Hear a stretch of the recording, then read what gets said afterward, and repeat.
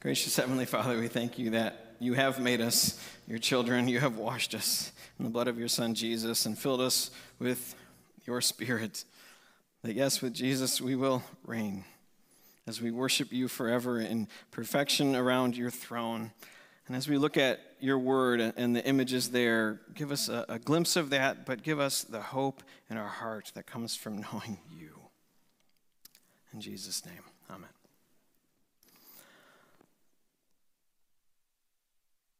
The Bible can be told as a story of three trees.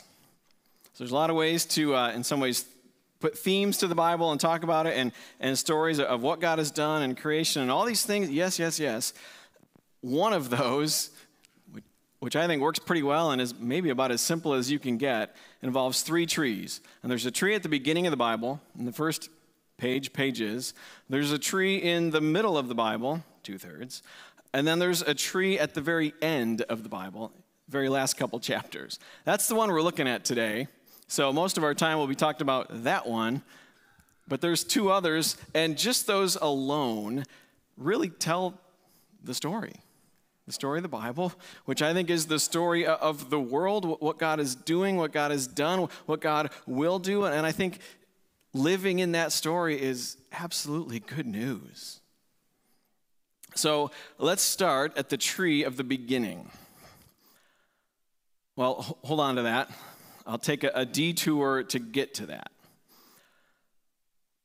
This week, and every day, but especially this week, we have reminders about that tree and what it means and what it represents and what happened there and everything that goes on after. You see, this week, we had another reminder in our society, in our country, of a basic problem that many, maybe all, would agree to, that something is wrong in general in the world, right? Something is wrong that causes people to do hateful things and to be violent and to do all sorts of terrible things. And so this week, obviously, we had the terrible reminder where 19 children, 2 teachers were killed in school, and 17 others wounded. And we look at that and look at many other things like that and say, man, what's wrong? Something's wrong, and start saying things like that. Many non-Christian and non-Christian would agree that something's wrong, right? In general, with people, with humanity, right? And this, incident, barely a week after one in a grocery store involving somebody motivated by racist hate. Or, scroll any news outlet you like, and you'll hear updates of a war in Ukraine and years-long war in Yemen, and not to mention ongoing poverty and so many other things, right? I don't think this is a hard sell to many of you to say, yes, something is wrong with the world. Now, I think Christian and non-Christian might all be able to agree to that, but we probably wouldn't agree on the next couple things. One, why?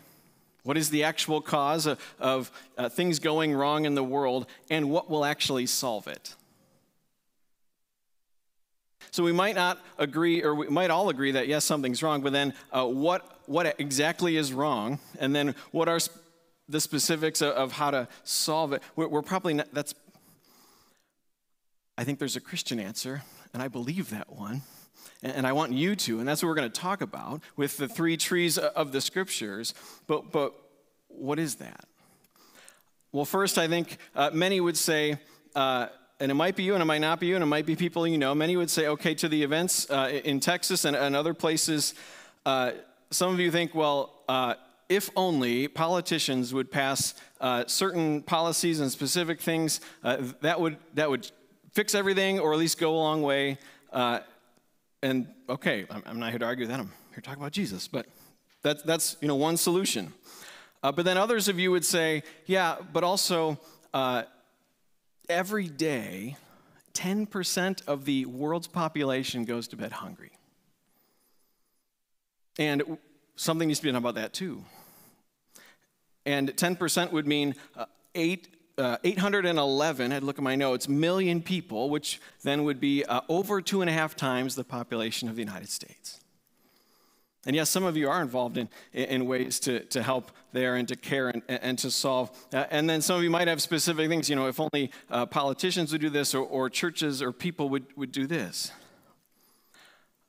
And then others of you have pointed out to me that already this year, 250,000 babies have died by abortion. And you think that's unacceptable. And if only, politicians would pass specific things or churches would act in a different way and people and communities would act in a different way, this would change. And yeah, we could go on to, literacy rates and disease and all these things. And again, I don't have to do much here for you to probably agree that something is generally not right in the world. But are we more tempted to look outside and say, well, it's them, it's somebody else causing all the problems, not me?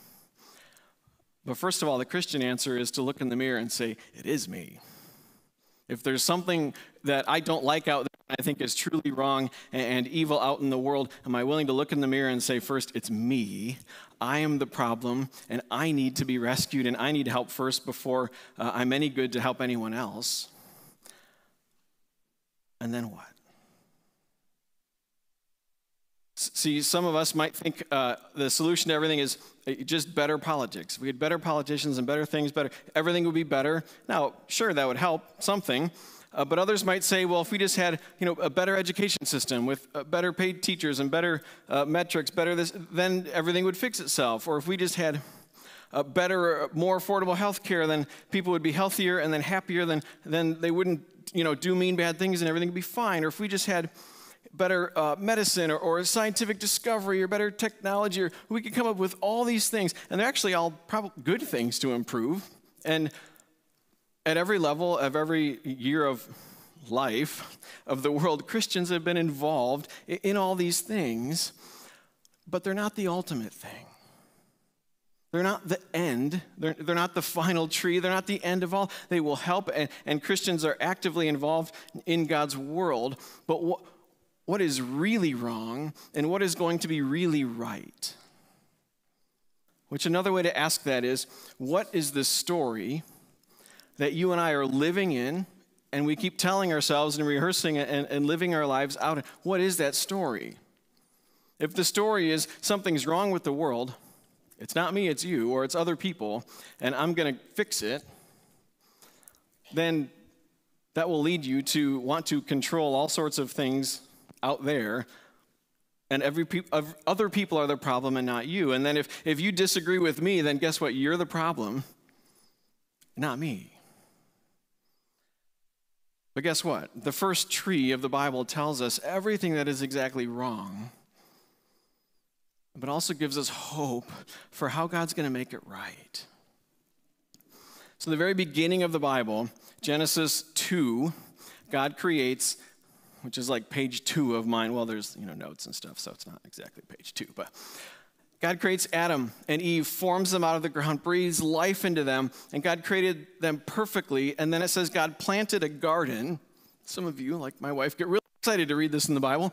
God plants a garden, and it flourishes, and everything's perfect. And God puts Adam and Eve in the garden, and there's actually 2 trees in the garden. And they produce fruit and wonderful. And God says to Adam and Eve, you can eat of any of these lush, beautiful things that I have planted and I have given to you and I have made grow. God has done everything for his people except this one. So there's the tree of life, and there's the tree of the knowledge of good and evil. Adam and Eve could eat from the tree of life, but the one God said, trust me. Do you trust me? I've created you in my image. We have a perfect relationship and communion. Would you just trust me to not eat this one? You know how the story goes. Adam and Eve just couldn't do the one thing because they wanted to be their own God, have their own destiny, and do their own thing. And when they go against God and break his ways, everything shatters. The perfect harmony with God no longer. Perfect relationship with each other. Perfect marriage shattered. Perfect world shattered. Everything breaks in a way that is still broken today. And so you just get to Genesis 3 then, page 3 in the Bible. Brothers are murdering each other.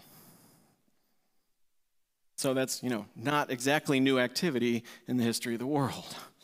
It goes all the way back to the first children, Genesis 3. But yet, as God built the tree and said, Adam and Eve, now you must leave the garden.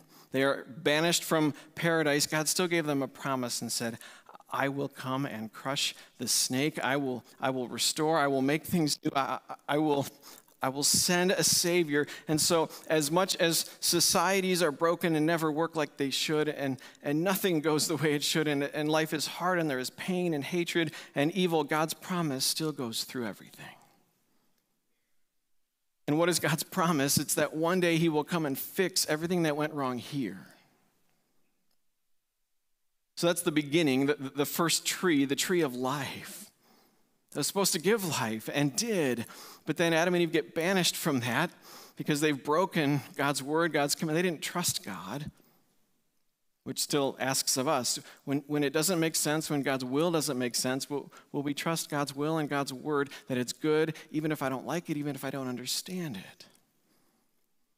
So that's the beginning tree, okay, the first tree. Now skip across the middle one to the end, because that's what we're talking about today in the book of Revelation. So you go this whole story of the Bible, and yeah, there's some tree stuff in the middle of there that you can do some digging Bible study on your own. But you get to the very end, and this tree of life appears again, which is really cool if you're reading the Bible. So you haven't seen it in a while, and then poof, you get to the end, Revelation 22, and suddenly, wait, I've heard of this tree before. This sounds familiar. This sounds like the Garden of Eden. This sounds like paradise being returned, and it is. So what happens? Revelation 22. I'm only going to read the first 7 verses. I read the whole chapter earlier. So John's vision says, Then the angel showed me the river of the water of life. Remember a couple weeks ago, 21, I talked about the sea being a metaphor for all that is evil and wrong.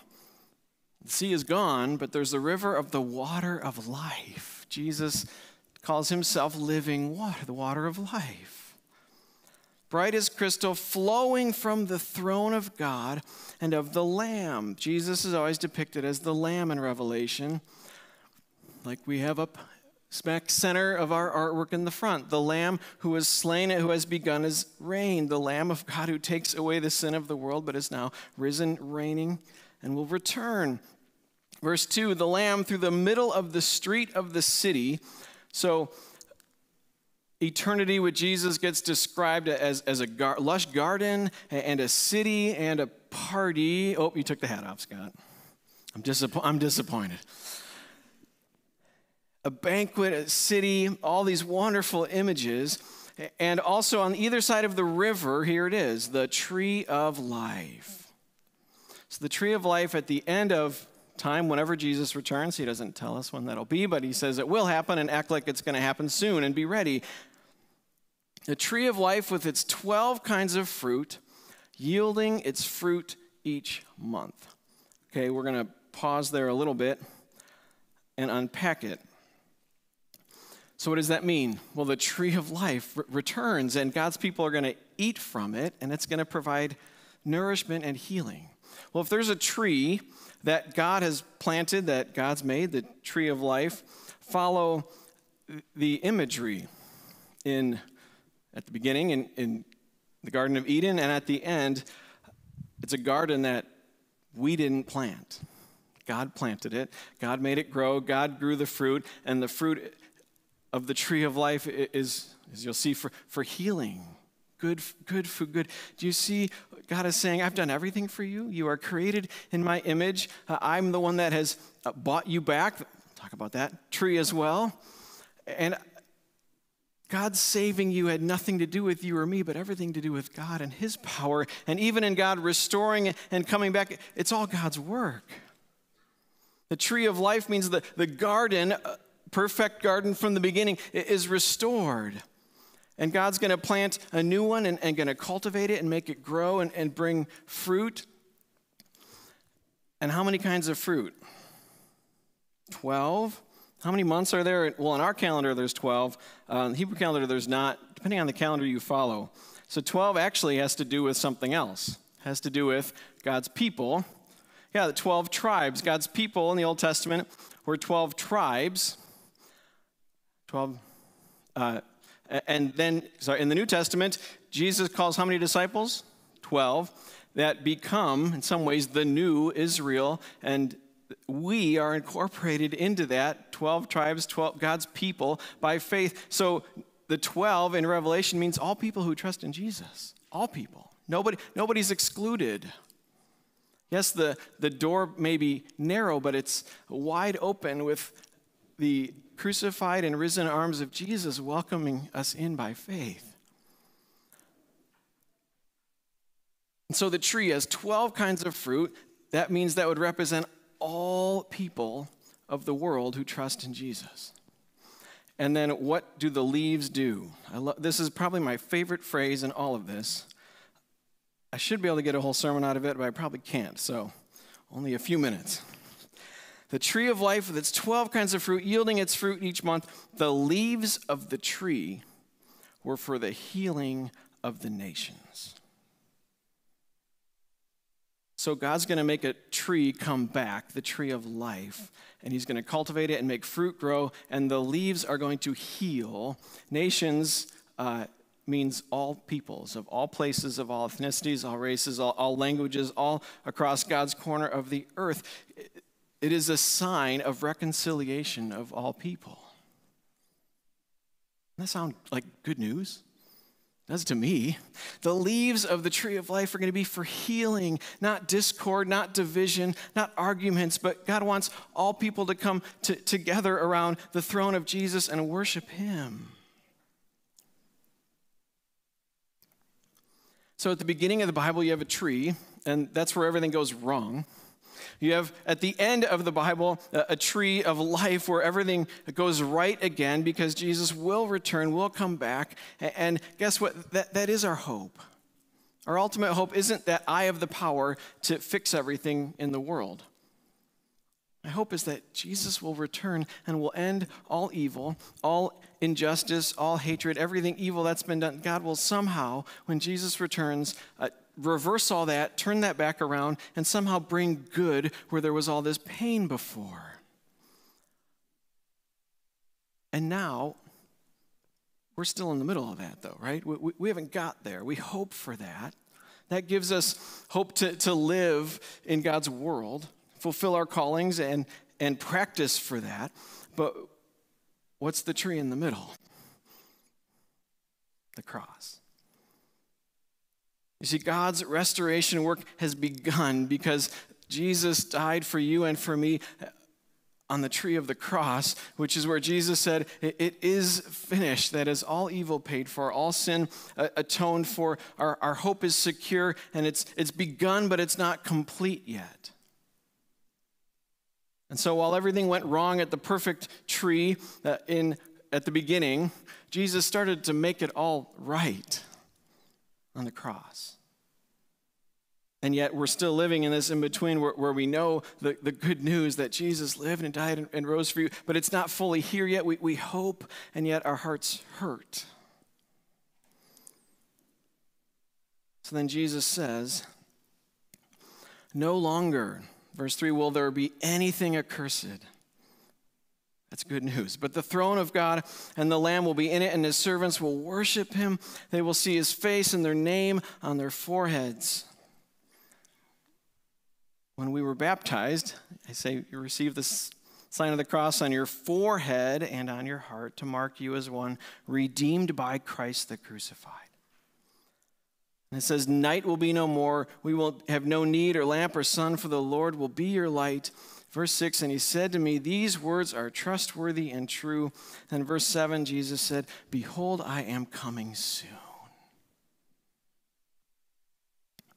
Friends, we get to live in this hope that, yes, we get to live out our callings and serve and love as Jesus gives us the ability and gives us a relationship and places to do that. But we don't do it because we know that we're the ones in control and it's all up to us to fix what's wrong in the world. No, we know that God has all the answers and he is the one who will fix every wrong. And he will right it, and we are living out his will and his kingdom, hoping and waiting for Jesus to come back. Will you pray with me? Holy Spirit, give us faith and hope that Jesus, you will return. The tree of life will come back, and it will bring healing and hope, and all evil will end and all good will reign forever. Give us that hope and comfort today as we live each day. In Jesus' name.